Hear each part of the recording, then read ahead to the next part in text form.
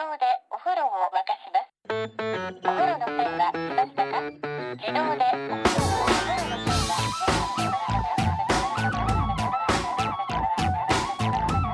Hello and welcome to another episode of No Such Thing as a Fish, a weekly podcast coming to you from the QI offices in Covent Garden. My name is Dan Schreiber. I am sitting here with James Harkin, Andrew Hunter Murray, and Anna Jasinski, and once again we have gathered round the microphones with our 4 favorite facts from the last 7 days, and in no particular order, here we go. Starting with you, Andy. My fact is that when Britain declared war in 1914, they accidentally did it in the wrong format and they had to swap the letters, otherwise Britain would not technically be at war. Wow. What kind of format was it? I don't know. I don't know if it was in landscape or in some kind of... What they declared with a painting. Or or emojis or something. I don't know. I have no idea. But this is from an article in the Times Literary Supplement, which is great, by the way, highly recommended.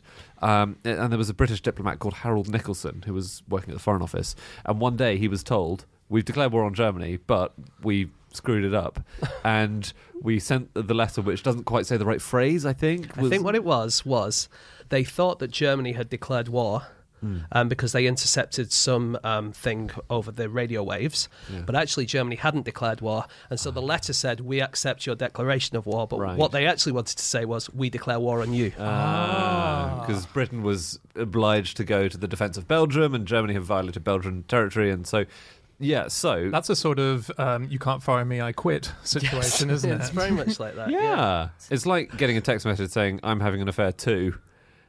And then you have to withdraw that. And just say, I'm having an affair. It's like getting the text message saying, I'm having an affair, and then your spouse says, I wasn't having an affair. What are you talking about? Guys, I really think you should do these kind of things face to face.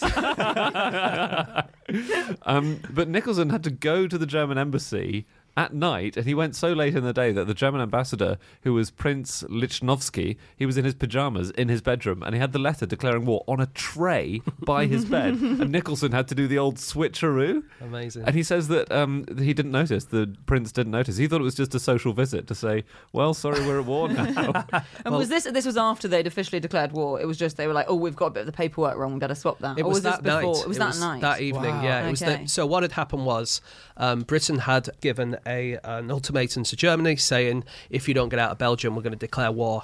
And then it got to the evening and they thought Germany had declared war, but they hadn't. And then when it got to midnight, that was our ultimatum had kind of hit then. It was actually 11 p.m. 11 p.m, sorry. It's very important. It is. Very important. You see, if I was in charge, we'd never go to war, would we? But poor old Lichnowsky was so upset, wasn't he? So he was the ambassador, and I always think ambassadors must have such a difficult job in war because they're friends with everyone in the country they're in. So he was mates with all the Brits. He was very good friends with Asquith and his wife, Margot Asquith. So Margot, Asquith's wife, actually went to visit Lichnowsky about an hour or two before war was properly declared and just went to comfort him and say, sorry, this is rough, isn't it? And he was sobbing, saying it's all over. And he knew Nicholson as well. I guess he would. Because when Nicholson went to visit him, he was in his nightclothes. The last thing he said to him was, give my best regards to your father. I shall not, in all probability, see him before my departure. Yeah. Oh. And they hated the Germans. Really sad. So who did the German ambassadors? Yeah, so the ambassador's wife said to Margot Asquith on just the 2nd of August, so 2 days before we went to war, to think that we should bring such sorrows to an innocent and happy people. I've always hated and loathed our Kaiser. Have I not said so 1,000 times? He and his friends were all brutes. Wow. So they were not pleased about it. No, and I suppose if you are an ambassador, you're going to have a more rounded worldview, aren't you? Yeah. You know, probably. I don't know. Yeah. I've never been one. And Nicholson, just on Nicholson, then he later went on, people might have heard of him because he later went on to marry writer Vita Sackville-West. Oh, really? In a kind of marriage of convenience because I think he was gay and she was a lesbian, or they were maybe both bisexual, but they kind of got married so that she could inherit her ancestral home of Sissinghurst. Okay, we're sure it wasn't a phrasing mistake and he didn't mean to say, would you mind buying some milk? He accidentally wrote, would you marry me? Had to see it through. Sorry, I meant to say I don't. But, I've not heard of her. Is she a big author? She's a poet and right. She's quite famous. Cool. I mostly know her because she has a weird name. Right. yeah. It kind of sticks in your head, doesn't it? Yeah.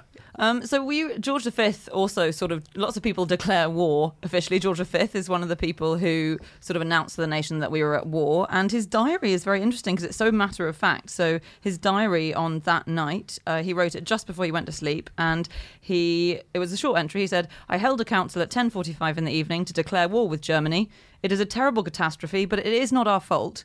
And then he said, "The crowds were all cheering. When they heard war had been declared, the cheering was even more terrific. Went to bed at midnight." And that's that. That's the start of the First World War for you. Yeah, there were loads of, because they had a speech in Parliament, didn't they? Was it Grey or someone did a speech in Parliament, and everyone was outside kind of expecting that war was going to be declared. And there was a mob in London who attacked the German embassy, and at the same time there was a mob in Germany that attacked the British embassy in Berlin. Really? Throwing stones. That is kind of a microcosm of the next 4 years. Yes. There's someone else who we know where they were when war broke out, and it's Adolf Hitler. And interesting thing is, we know because there was a photograph taken of this huge crowd in Munich at a place called the Odeonplatz, and they're all celebrating, as lots of people, lots of crowds all over Europe celebrated the outbreak of war. They thought it was a good thing.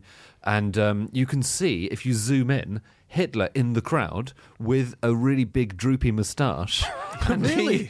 Yeah, but this is the crazy thing. So the photo was taken by a photographer who later became Hitler's official photographer, and in one of the very early bits of Nazi propaganda, they tracked down this photo. You saw Hitler in the crowd, and they retouched his moustache to turn it into the toothbrush moustache that Hitler Really? later adopted.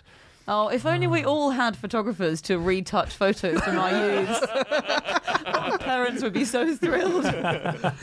Well, apart from he kind of retouches them all to make it look like he did when he was older. It's true. It's like Yeah. it's like giving yourself a mullet in a photo from the 80s. It's really weird. Yeah. Yeah, but you're always ashamed of how you dress when you were younger, whether it's a weird bushy That's moustache or true. you've got your stupid long hair from the 70s. Sorry, it's not like giving yourself a mullet, is it? No, it's the opposite. It's the opposite. Yeah, it's taking away the mullet. Yes. Because the mullet's embarrassing, as is the thick moustache. It's like the Pope going back to his baby photos and putting a big hat on them all. That's exactly what it's like. Did you read that one of the other amazing pieces of protocol they had to go through that day when Britain declared war was that the Foreign Office sent out loads of telegrams to all the consulates around the world that we were vaguely affiliated with, warning them we're about to go to war. So this is sort of in the afternoon, going on early evening. All these telegrams were sent out, and the Foreign Office clerks had to send them out, and all they had to do was fill in a pre-written telegram that said, "Just to warn you, Britain is going to war with blank," and they just wrote the word Germany because they'd had them pre-written for about 10 years. It's so good, that, isn't it? They just knew that they were going to go to war eventually. It's like, you know, when you are a kid and you have birthday invites and it says you are invited to blank's party. Oh, yeah. Blank. It's exactly like that, isn't it? It is. Do you think some were accidentally, they forgot to fill them in and countries were just left guessing? I would have, for a laugh, put a different country in just one telegram, just so one British territory overseas thinks we're at war with Switzerland or something. Yes, yeah. Or do you think they sent it to Germany and it just said you? Oh, yeah. Oh, yeah. Real privilege. The most senior clerk got to do the you one. I was just reading generally about what happened as soon as war was declared, and obviously a lot of soldiers had to be conscripted, and that led me into just looking into conscription, and I read about this thing which I'd not heard of. I don't know if you guys have, but the PALS Battalion. Have you heard of that? No. This was, so obviously they had to work out what was the best way to get people sort of passionate about joining the war, and one of the ideas was the idea that if you signed up with a friend of yours, there was a promise that you would both be in the same battalion. So professional golfers were known to sign up with each other. There was the Grimsby Chums, and that was former schoolboys from Winteringham Secondary School in Grimsby. It's a terrible idea, actually, because if you're going to go to war and have to see all these people around you dropping dead, I'd rather they weren't all my mates. I know, I guess it's a morale thing, though, up until that point. Well, Yeah. the idea is that you might fight harder if it's to save your friends, I think. Yes, yeah. There was, in Thebes, they had a secret band of an army where they were all lovers. All gay lovers, and so they would all be in this army together, and they would all When be was fighting. this? This is in Thebes, in the Spartan. Sparta. Wow, This is really? not a modern innovation. No. Although actually, the war between Sparta and Athens did go on until 1996. What? No. Come on now. It was one of those ones, where they don't sign the peace agreement. Yeah. And so in 1986, they signed a symbolic agreement that Sparta and Athens were no longer at war, even though that they'd both been part of modern-day Greece for about 1,000 years. So I think we may have briefly mentioned the Berwick-upon-Tweed thing before. So there's the town of Berwick-on-Tweed, they mistakenly believed that they were at war with Russia for about 150 years after the end of the Crimean War. So that ended 1856. And it's because there was this really complicated history with Berwick-upon-Tweed, because it's right on the border of England and Scotland, and it changed hands about 13 times. And there was a 1502 agreement between England and Scotland which said that Berwick-upon-Tweed is of, but not within, the Kingdom of England. Actually, it had been sorted out in 1746. It was all fine. If you didn't mention Berwick-upon-Tweed, there was no problem. It was still included. But the town, no one really knew that. It didn't sort of get through. So people kept naming it in official documents as a kind of just in case. They couldn't remember whether it was included. So people thought that they had been left out and that they were still at war with Russia. And this is the really sweet thing. In 2006, there was a kind of exhibition about this in the town, about this interesting, kink of history. And it was Berwick's War with Russia weekend. And apparently, as part of it, they had a what-if reenactment, which I think is the best. Surely the what if involves Berwick being flattened within 30 seconds and Russia going about his business. I was just looking a little bit at the declaration of the Second World War, and the Second World War was kind of declared by two Nevilles. So it was Gary obviously... and Phil, was it? It wasn't Gary and Phil, no. It was, obviously, there was Chamberlain, but then there was also Neville Henderson. He was the British ambassador in Germany, so it was his job to go and actually tell the Germans that we were at war. But it might have been because of a mistake. Again, a little bit like this error in 1914. So it was August the 30th in 1939, and Henderson went and met Ribbentrop, who was Hitler's foreign secretary, and apparently things got really tense. Henderson was saying, please stop invading all these countries, please don't do the Poland thing, and it came really close to blows. They almost started punching each other. And then Ribbentrop said, okay, we're going to give you our last offer. We're going to give Poland the last offer, and Britain was obviously basically represented Poland at this point. And so Ribbentrop read over the last offer, but Henderson's really pissed off with Ribbentrop at this point, so he didn't really listen, and Ribbentrop read over it really, really fast, sped through it apparently, and then Henderson went, okay, fine, give me the copy. And Ribbentrop said, no, not going to give you the copy, hope you were paying attention. And so Henderson didn't know what had just happened, didn't really know what the offer was, it was kind of deliberately convoluted, and then Ribbentrop said, you got to respond by midnight. And this confused everything, and within a couple of days there was war. Wow. Yeah, so always pay attention. Yeah. Look at you, I don't think that's a message. Sorry, who was Ribbentrop? I could see you all switch off then, and we've gone to war.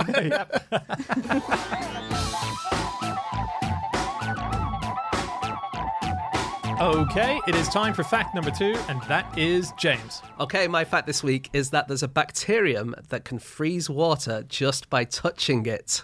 And these bacteria are used to make artificial snow in ski resorts. That's crazy. It's So amazing. cool. Imagine. So how fast, if I dropped one of these bacteria into my glass of water, is it frozen straight away? No.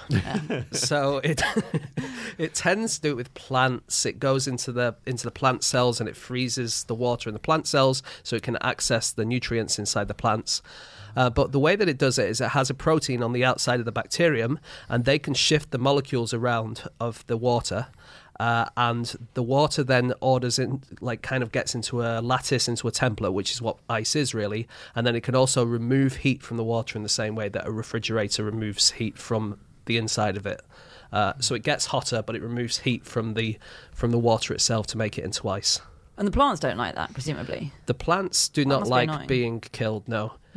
Because actually any frost damage that you see is usually down to this bacterium. Wow. Really? Yeah, so if you have a plant at, say, -4 degrees, -3 or 4 degrees, it should be fine because the water inside it can super cool. It won't turn to ice until a little bit later than that. But if it has this bacterium in it, then the bacteria will turn the water, which would have been liquid, into ice, and it can kill the plants. Bastard. Wow. So Bastard. That's what I the find- roses are saying. Sorry. what I find amazing is that this is being used in artificial snowmaking, as in you must have to have so many hundreds and hundreds of millions and billions of these bacteria to make lots of artificial snow. Yeah. How do you breed? I guess they just reproduce. breed. Don't they? That's breed the thing so with quick. bacteria. You just Yeah. leave one alone for 20 hours and then you come back, that's you're a the thing. billion. I Yeah. read a single cell bacteria in a 12-hour period, they can produce 70 billion bacteria from a single cell bacteria. That's It's how good quick they're that so process small, is. isn't it? Because if they were like human size, overcrowding of the world would have happened in a second. It's wouldn't true, Yeah. definitely. And think of all those generations. That's one great grandfather who has 70 billion children. God, who Imagine do you the think you presence. are as a TV show for bacteria? The thing is, with these guys in particular who can turn this water into ice, they can do it even after they're dead. Wow. So Oh. the company Snowmax, who make this artificial snow, they get dead bacteria because the bacteria still have the protein on their outside, which can make the water turn into ice, even though they're not alive anymore. Wow. It's not a great PR line, though, is it? Using the dead corpses of billions of bacteria. Well, the thing is, real rain probably has these guys in it as well. So most real rain or snow has to have some kind of nucleus which the water goes around, and they think that generally speaking it's this particular bacteria that's most common in rain around the world. Really? What? So it's because all rain starts sort of frozen up there, but then how is the bacteria not able to freeze it as well once it's in rain form down with us? Yes, because it'll be too warm at that stage. The bacteria only really works around the 0 mark Got when it. things are kind of freezing anyway, but you know. And that's why you don't get many ski slopes in places like Barbados, because Yeah, that's right. the Yeah. bacteria can't do it in the heat. Have you guys heard of the British Gut Project? No. No. So I was looking at microbiomes and how there's a theory that your bacteria in your stomach can affect your mood. So they've done experiments on mice where mice with no microbes in them got twice as stressed when scientists freaked them out as normal mice did, with normal microbiomes. So there's a theory there. But the British Gut Project is this enterprise which is trying to map the whole gut microbiome of the British population, and they're basically crowdsourcing poo in the post. In the post? Yeah, but you do have to pay. You can't just send them poo in the post. So there's How much do I have to pay to put poo in the post? It's 75 quid. But they are trying to build up this whole picture of the nation's microbiome health. It's been tried in America already, and it's really interesting seeing a whole population's general health. So they're trying to sequence the DNA, so they will send you a breakdown of your own DNA. But it's not going to be a good method of finding out the population's health, because you're only going to get the weirdos who are willing to shit in an envelope and send it to a scientist.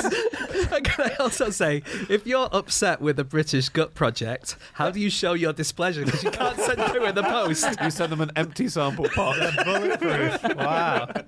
It's weird sending them your poo, though, because I half imagine getting a thing back going, you're 50% corn. You know, just anything that's...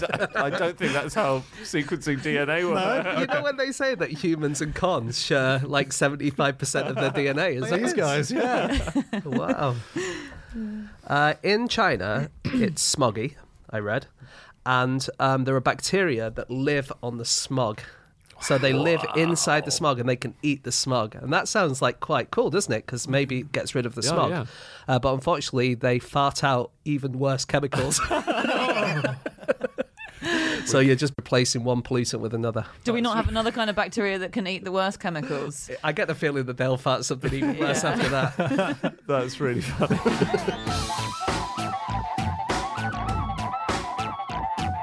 Okay, it is time for fact number 3, and that is Chazinski. My fact is that women who were applying to be Qing dynasty concubines had to spend a night sleeping with the emperor's mother first so that she could check they didn't snore. Yeah, this is so the selection process to be a concubine was so arduous and there were so many steps to it. This is actually in this amazing thing that's on the South. It's been published by the South China Morning Post, but it's in collaboration with the Forbidden Palace Museum, and I would so recommend it. They've done a series of chapters detailing life in the Forbidden City, and this is about so there were these concubines who lived in the Forbidden City with the emperor, and to become one you had to, first of all, every single Manchu woman in the kingdom had to apply to become a concubine. So you weren't allowed to marry until you'd applied to check the emperor didn't want to marry you. This was all girls between 13 and 16. And they did this sort of call out every 3 years. And then they'd come, and God knows how they whittled it down from that many, but they whittled it down to about 100 who would be monitored really, really carefully by all these females already in the Forbidden City. So for things like weird skin abnormalities, body odour, they were really strict on body odour, and anything else that might be wrong with them. And then they were whittled down to finalists who are kind of taught like a finishing school how to It's behave. very much like the X Factor, isn't it? It's so X Factor, yeah. Although they don't do the body odor thing. Spend a night sleeping next to Simon Cowell. But I know how they whittled it down.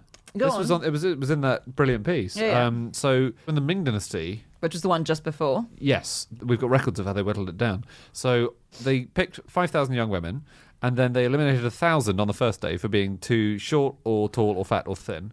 And the second day they got rid of another 2,000 based on their voices and general manner. So you've got 2,000 left. Well, that is actually like X Factor, isn't it? On your yeah, voice. it's true. Third day they got rid of another 1,000 because their hands or feet weren't right. I haven't seen the X Factor, but No. I don't think that phases in that. So you've got 1,000 left. Yeah, Oh, 'cause- foot inspection was a massive thing Yeah. back then. Feet in were China. so important. Yeah. Then you've got 1,000 left, and then you have gynecological examinations, which apparently get rid of another 700. Wow. I do not know how. I gotta say, I kind of at this stage wish I'd been kicked out for being too tall, short, fat, or thin. And then you have a month of testing for the remaining 300. Yeah. But in that Rough. final month, is it right that they get taught sort of incredible skills that they might not have learnt? Painting, reading, walking. Yeah, it's very much bit of my that. walking. One of those skills that you'd never learn unless you're in the Forbidden Palace. You walk back into your village, you've changed. Everyone else still rolling around down the road. Oh, she thinks she's so off herself. There was a book that was saying they had to have dainty feet, and they were taught to have a titillating walk. Yeah. Had to be titillating. But yeah, and sleeping next to the mother. The mother was the final hurdle you had to cross, and she was the most senior woman. Boss level. Yeah. How many do you know got through to that final phase? I think the finalists, there were 10, I think, or maybe there were 5 at that point, but Okay. we were down to a manageable number. Because the mother doesn't have, there's only one emperor's mum, so she can't spend Yeah. all her time. No. Unless she sleeps with them all at the same time, but then how do you know who's snoring? Yeah. Oh, yes. You just blame it on the person next to you. And it was to check for things like sleepwalking or sleep talking or body odours again. She had to be very careful with. And then you passed. But a lot of girls didn't want to pass, obviously, because it meant that you had to abandon your village and your family and all your friends and live forever in this massive forbidden city with this creepy old man. So, Yeah. He might not come and see you, though, because weren't there lots of concubines? Yeah, Same some of them here. had tons, didn't they? I Well, think you had different levels. You had your base level concubine, and then it went to higher rankings all the way up to you're the empress. Boss level. Yeah, exactly. Yeah. and there were about 20,000 by the Qing dynasty. 20,000 concubines. Concubines, consorts, yeah. Blimey, wait Yeah. a minute. So, 20,000 women in the Forbidden City. 20,000 women. I'm just trying to work out the timings of this. What, how Let's say, how many how many you have can to have be sex shagging? with in that amount of time? Got That's, it. Yeah. to be frank. Well, they did have problems with that. There was one emperor called Emperor Wu, not part of the Qing, but he had 5,000 women, too many to either remember who he actually wanted to sleep with, but he knew that they were all very pretty. So what he used to do was go around in a cart that was carried by goats, and when the goats got tired, wherever they parked, that's who he went and had sex with that night. Yeah. Surely there's an easier way to remember who you fancy. He fancied them all, I think. That's the idea is the concubines, he just thought they're all very beautiful. So wherever the goats stop, that's where I'll get off. And some of the concubines who Literally. wanted... Yeah. And many of the concubines actually did want to have relations with him because maybe it brought you'd have her- children and they would become emperors. Exactly. maybe. So what they used to do was leave little bits of treats outside the door for the goats. Yeah. Wow. To trick them into stopping. Wow. And then there's other ones who, because they wanted to make sure that there was not too much jealousy amongst the concubines, because if you slept with one of the concubines, that raised her level, and suddenly your surrounding concubines might get a bit too jealous, and fights break out and so on. They used to have a rotation calendar that was done for certain emperors. So they would make sure that you never slept with the same concubine in the same week or something like that, And we Share have it written out. records of that. Well, I read on this website, Anna, that you were talking about, that in the 10th century, calendars were used to keep track of the sex life rather than of day-to-day life. It was so closely monitored. Is that yeah. right? That can't be. You're not saying I'll meet you on the 29th of the Emperor's shagging Rachel. And I think we should bring it back with our royal family. Yeah, there was a branch of the imperial government that was set up in the 1670s called the Office of Respectful Service, and this was to formalise that really and make sure secretaries were installed to keep tabs on the sexual activities. And so every single concubine that visited the bedroom, they'd have to take note of it. They'd have to find out what actually happened in there, because again, the ranking system, you had What to really happened in monitor it.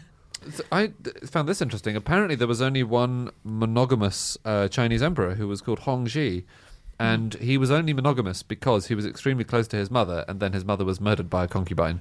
So that rather put him off the idea of All concubinage. concubines? Yeah, Except the one, presumably. Or I think he took a wife. he took a wife. Wow. Took a wife. They could do that sometimes, couldn't they, concubines? There was an emperor called Jia Jing, which I'm sure I'm pronouncing wrong, but 18 of his concubines kind of ganged up on him and tried to kill him. They drove hairpins into his crotch, and they wrapped a silk cord around his neck and tried to strangle him.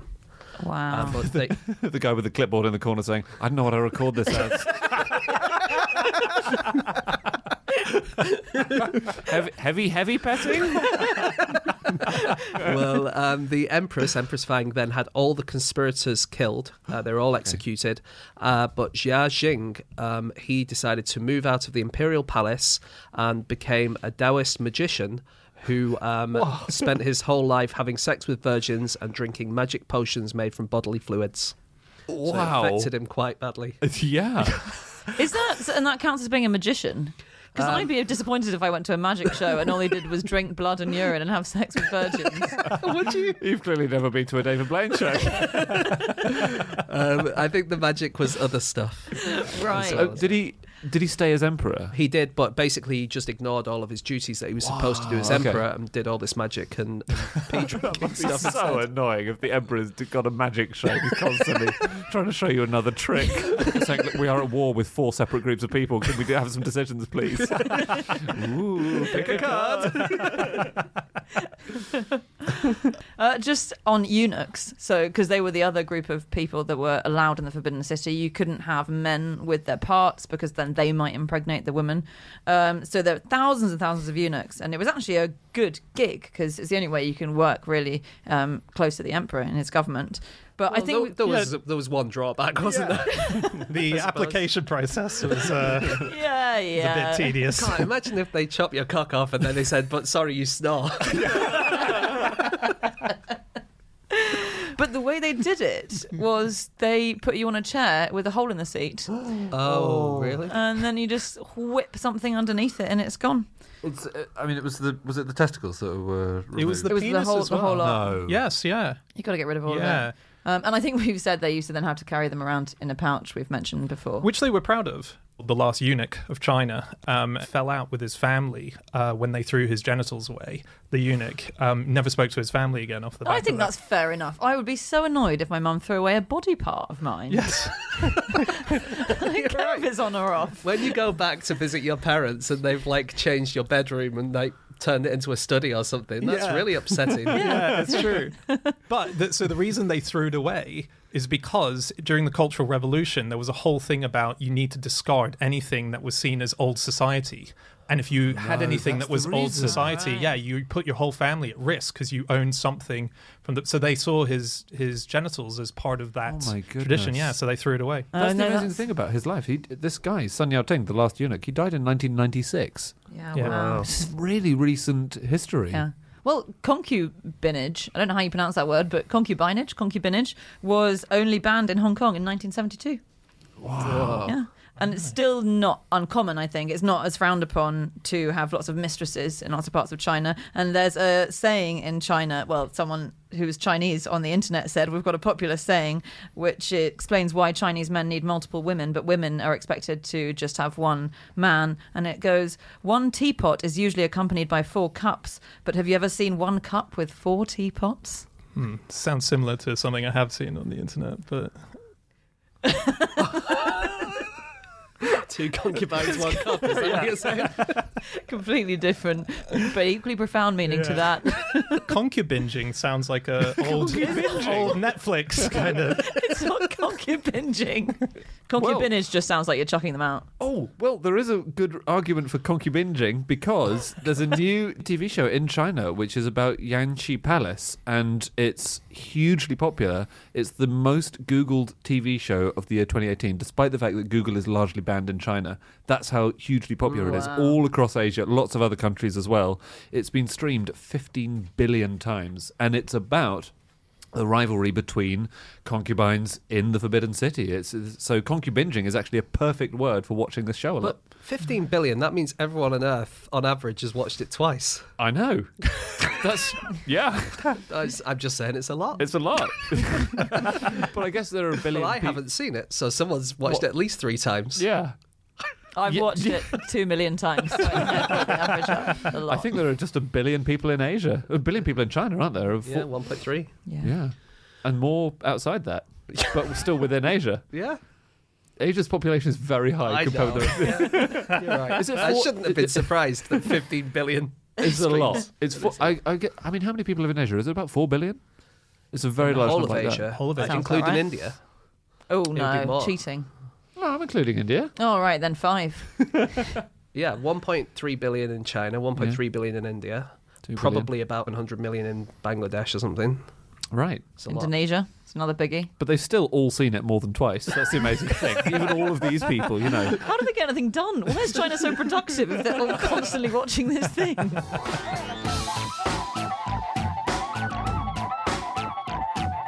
Okay, it's time for our final fact of the show, and that is my fact. My fact this week is that some meteors skim off the Earth as if they were a stone skimming across the waters. That's very good. But who is throwing them? Yes, good It's question. so profound. I know, I've made that a bit more poetic, and probably scientists listening are thinking, you dick, that's not what they do. So, but they don't skim off the Earth if you count the Earth as the ground that we walk on, do they? No, exactly. That would be incredible. That would be the best fact we've ever done if no one knew that. What this is this is meteors. Imagine if the meteor that came to kill the dinosaurs just went boing, boing, boing, boing, straight back into space. Yeah, that would be extraordinary. No, what this is we obviously we have an atmosphere, and the atmosphere is what burns up. When we call a meteor a meteorite, it's because it goes through a layer of the atmosphere. It's very cold, burns it up, and then that lands on the Earth. Sometimes when a meteor comes into the Earth's atmosphere, it's on such an angle, almost a parallel angle to the Earth's atmosphere, that it just bounces off. They're called earth grazers. They don't make it down further. They literally get a lift, a boost off the atmosphere, pushing it back up, sometimes slowing its speed, but it makes it back out and just hurtles back into space. Imagine if you could skim it off the Earth and then off Mars and then off Venus. Yeah, wouldn't that be extraordinary?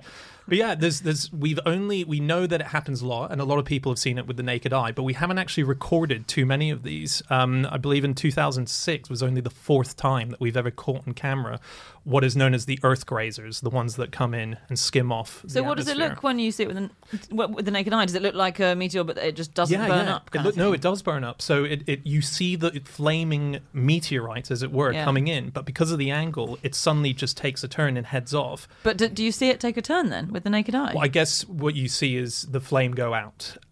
You just see, you see it streaking across the sky, and then kind of vanishing. Is it right to say then that it comes in and it goes very slightly into the Earth's atmosphere and then bounces out again? So when it's in the Earth's atmosphere, that's when it's burning up, and that's what you see, but then it disappears. Exactly. Yeah. So in 2006, there was one. It was a bright fireball, is what you would have seen in the sky, and this was seen over Japan.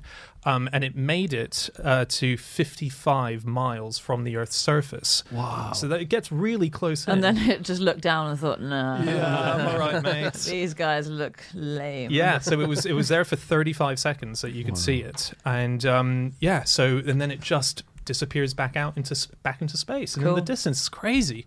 This is actually related to that, although not about meteors, but with spaceships, that same effect is a major concern they have when bringing spaceships back to Earth. So one of the hardest things if you're controlling a spaceship is re-entering, because you have to get the angle at which you re-enter completely spot on. And if you go at too sharp an angle, then you're going too fast and there's too much friction and then you burn up. But if you're going at too shallow an angle, if it is really shallow, then again, there's this risk because the Earth is a sphere that you'll sort of skim across the atmosphere, but then come back off miss. And miss it. Yeah. Just miss the Earth. You'd have thought it's a big enough target. So one of the biggest problems with Apollo 13 as they came around from the other side of the moon was, on top of everything else, is that because their instruments were down, that exact thing was going to happen to them. They were not on the right trajectory to come back into Earth.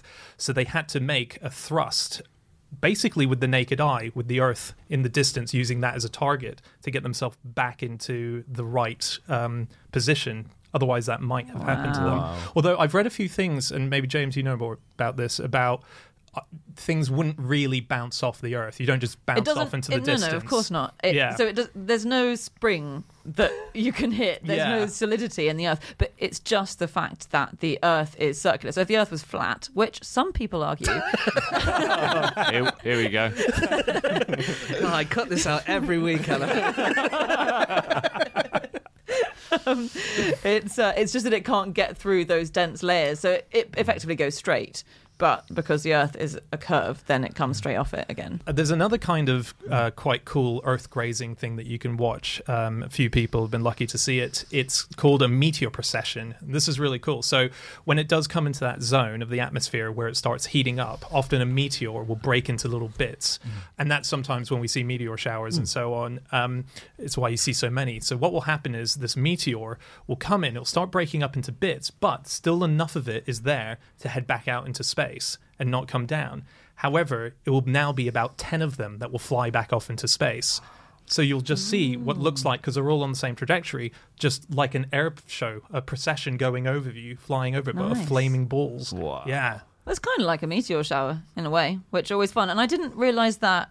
I think this is going to be one of those things that it's unbelievable I didn't know, but I didn't know that meteor showers happened so regularly, like at the same time every single year, and that they're all named after the constellation they come from, which is nice. So you've got Orionids or Geminids, and there are 112 meteor showers every year, always happen at the same time, because it's where the Earth just intersects with the comet tail at the same time. And I guess over many thousands of years, then it changes as the comet moves away. But I didn't really know that. And how do you say, is it the Perseids or the Perseids? So the Perseid meteor shower that people might have seen, that is called, I just quite like this origin of what it's called. It's usually referred to as the Tears of St. Lawrence. And that is after St. Lawrence, who is that Christian deacon who the Romans burnt him in AD 258, and he's the one who, they put him on a barbecue, roasted him on a barbecue, and then he apparently, according to legend, was the guy that said, "I am already roasted on one side. If you would have me well cooked, it is time to turn me on to the other." It's it's a great story. It's so lovely. Sorry, So what he actually said was, Well, that's that in Latin. I've got a religious connection to all this too. So there is an argument. It's only an argument, and we'll never know the truth, but there's an argument that there's a bit in the Bible where St. Paul has a conversion. He's on the road to Damascus. He's called something else before that, and then he becomes Paul. He's called Saul. He's called Saul, and then Saul becomes Paul. So there is an argument that he just saw a meteor. Because and the account, there are several different accounts of it. He sees a big flash, I think, doesn't he? Exactly. He says it's brighter than the sun. Tick. It can be brighter than the sun. He fell over. Tick. That would happen. Why? Well, there can be a shockwave if a meteor arrives. Oh. Tick. Oh, really? Okay. And he also says he heard a big noise. Tick. There you go. Okay. And he was blinded, which could happen. Well, but do you know that... But it also could be a truck. Couldn't it? No, I don't. Bright light, tick, falls over, tick, loud noise, tick. That's true, and it would have been more miraculous in a way to produce a truck at that time. Hey, just speaking of that idea you said of it's not as crazy as a meteorite hitting the Earth's surface itself and bouncing off. Oh, yeah. There is a Mars, 2.5 million years ago, a rock left the surface of Mars, shot out into space.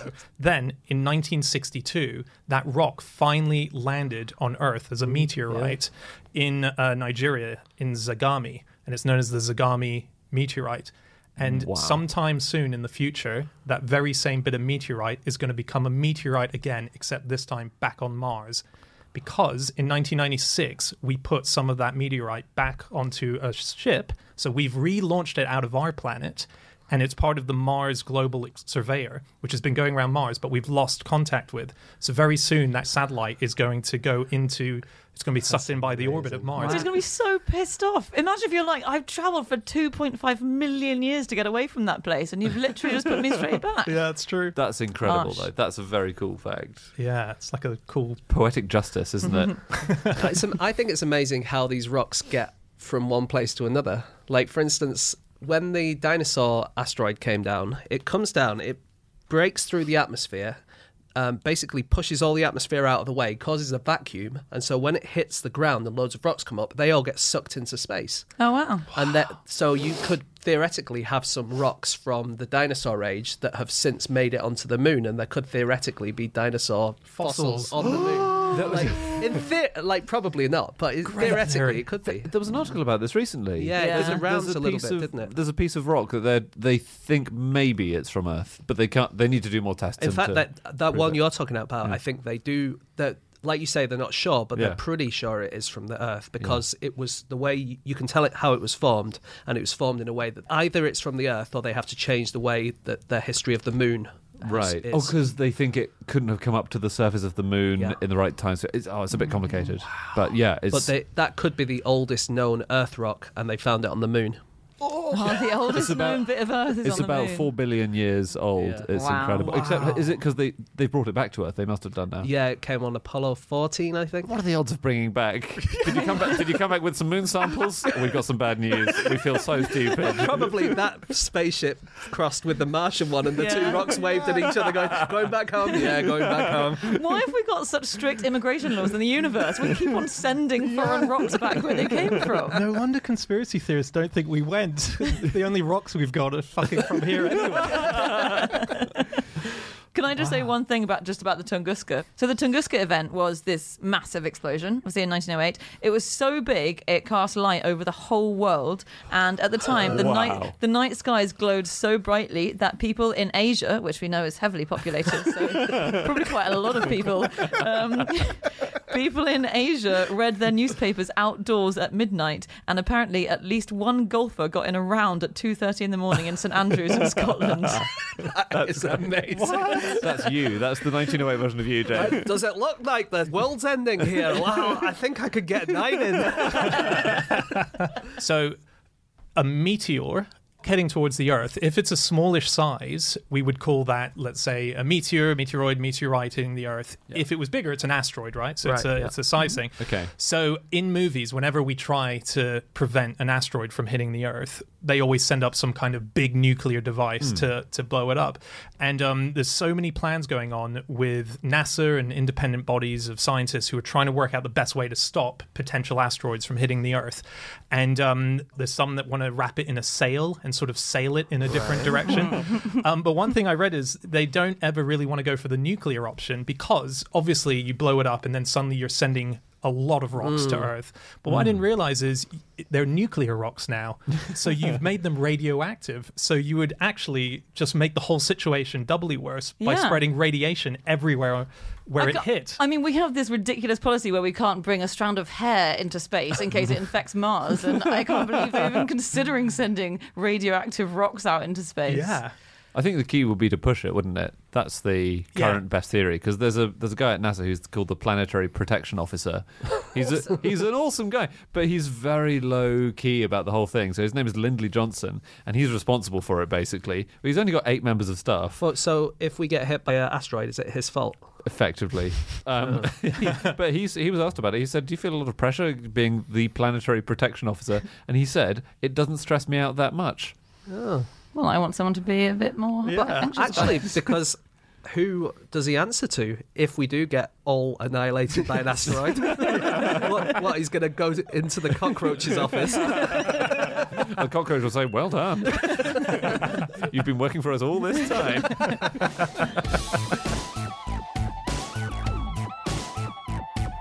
Okay, that is it. That is all of our facts. Thank you so much for listening. If you would like to get in contact with any of us about the things that we have said over the course of this podcast, we can be found on our Twitter accounts. I'm on @Schreiberland, James, @James Harkin, Andy, @Andrew Hunter M, and Chazinski. You can email podcast@qi.com. Yep, or you can go to our group account @NoSuchThing. You can also go to nosuchthingasafish.com. We have all of our previous episodes up there. We also have links to our tour. We're going to be touring all around the UK in March. We're going to Ireland as well. Please get some tickets. We hope to see you there. We'll be back again next week with another episode. We'll see you then. Goodbye.